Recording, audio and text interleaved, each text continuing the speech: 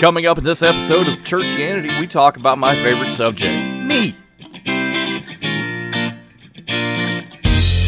Welcome to Churchianity, where we talk about things that are serious in a lighter tone. Hi, my name is Josh, and I am your host. A little bit about me. Well, my name's Josh, you already know that. What you don't know is that about in the year 1998, for some of you, that was probably before you were born, and I'm sorry, but I went to seminary. Seminary was an experience for me that I don't want to forget, because I went to seminary with some preconceptions. I came out of seminary with more questions than answers, and that's a good thing. Why Churchianity? Why now? Why poke this particular bear? Well, it's like this. If you don't understand what you believe, how can you tell others? Please let me say that I'm not being sacrilegious or blasphemous in any way. That is my heritage, and I cherish it in the people that guided me through my Christian life, as I do the pastor which leads me now. I don't do this to point fingers or berate anyone, and you'll notice that I don't give any church names during these talks, because I don't want to embarrass anyone, but I do want to provoke you to think. While I have not been in the pulpit, every time I've approached that office, I've felt an amazing conviction to speak what God has placed on my heart. Those of you who have heard me, have sat under my ramblings, and have seen what is in my heart, I can understand what I'm talking about, because I talk about things like, how can we call ourselves a Christian when on some days being Christ-like is farthest from our minds? It brings me to another point of who I am. Do not look at this as me saying, I'm perfect, I'm better than you, I am the guy for this. I don't think that I am, but I've been encouraged to look at some things and ask the right questions. As ministers of the gospel of Christ, are we coming to the lost with eloquence and superior wisdom, or are we approaching in weakness and fear and allowing the Spirit to demonstrate a power that we cannot?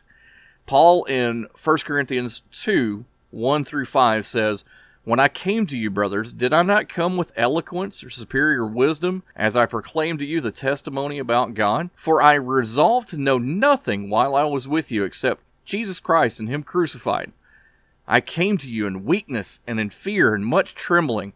My message and my preaching were not with wise and persuasive words, but with a demonstration of the Spirit's power, so that your faith might not rest on men's wisdom, but on God's power alone." We look at today's churches and understand that I'm not looking at any specific church when I say this, but they preach messages on your better life today.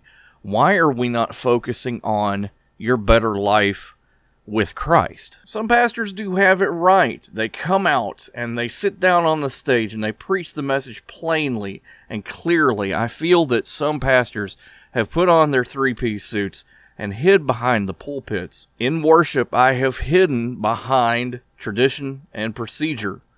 Churches today are dying for lack of new membership, for lack of youth and vitality. Perhaps it's in the way we perform services. These days, many churches perform the 3-0-1-3-I service, meaning 3 songs, 3 stanzas each, an offering, another song, a 3 to 5 point sermon, and an invitation.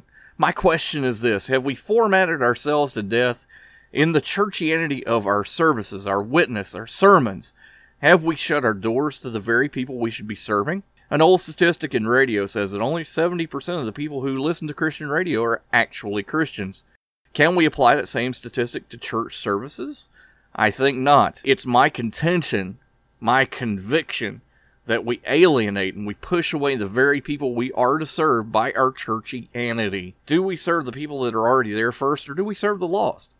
It is my plea that you take the stake that I'm trying to serve here and take these words and don't push them away with contempt, but examine yourselves and in the way you present the gospel, or even if you do, to a dead and dying world so desperately in need. In parting, I want to say this. Paul said to the church in Corinth, "For Christ did not send me to baptize, but to preach the gospel, not with words of human wisdom, lest the cross of Christ be emptied of its power." That's 1 Corinthians 1:17. I thank you for each time you come to sit down with me, and I hope to do this a lot in the future. Pray for us.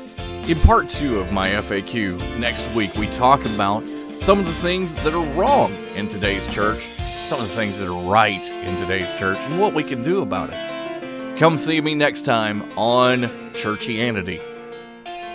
Today's music provided by Bensound at bensound.com. It's called Energy. Pick it up.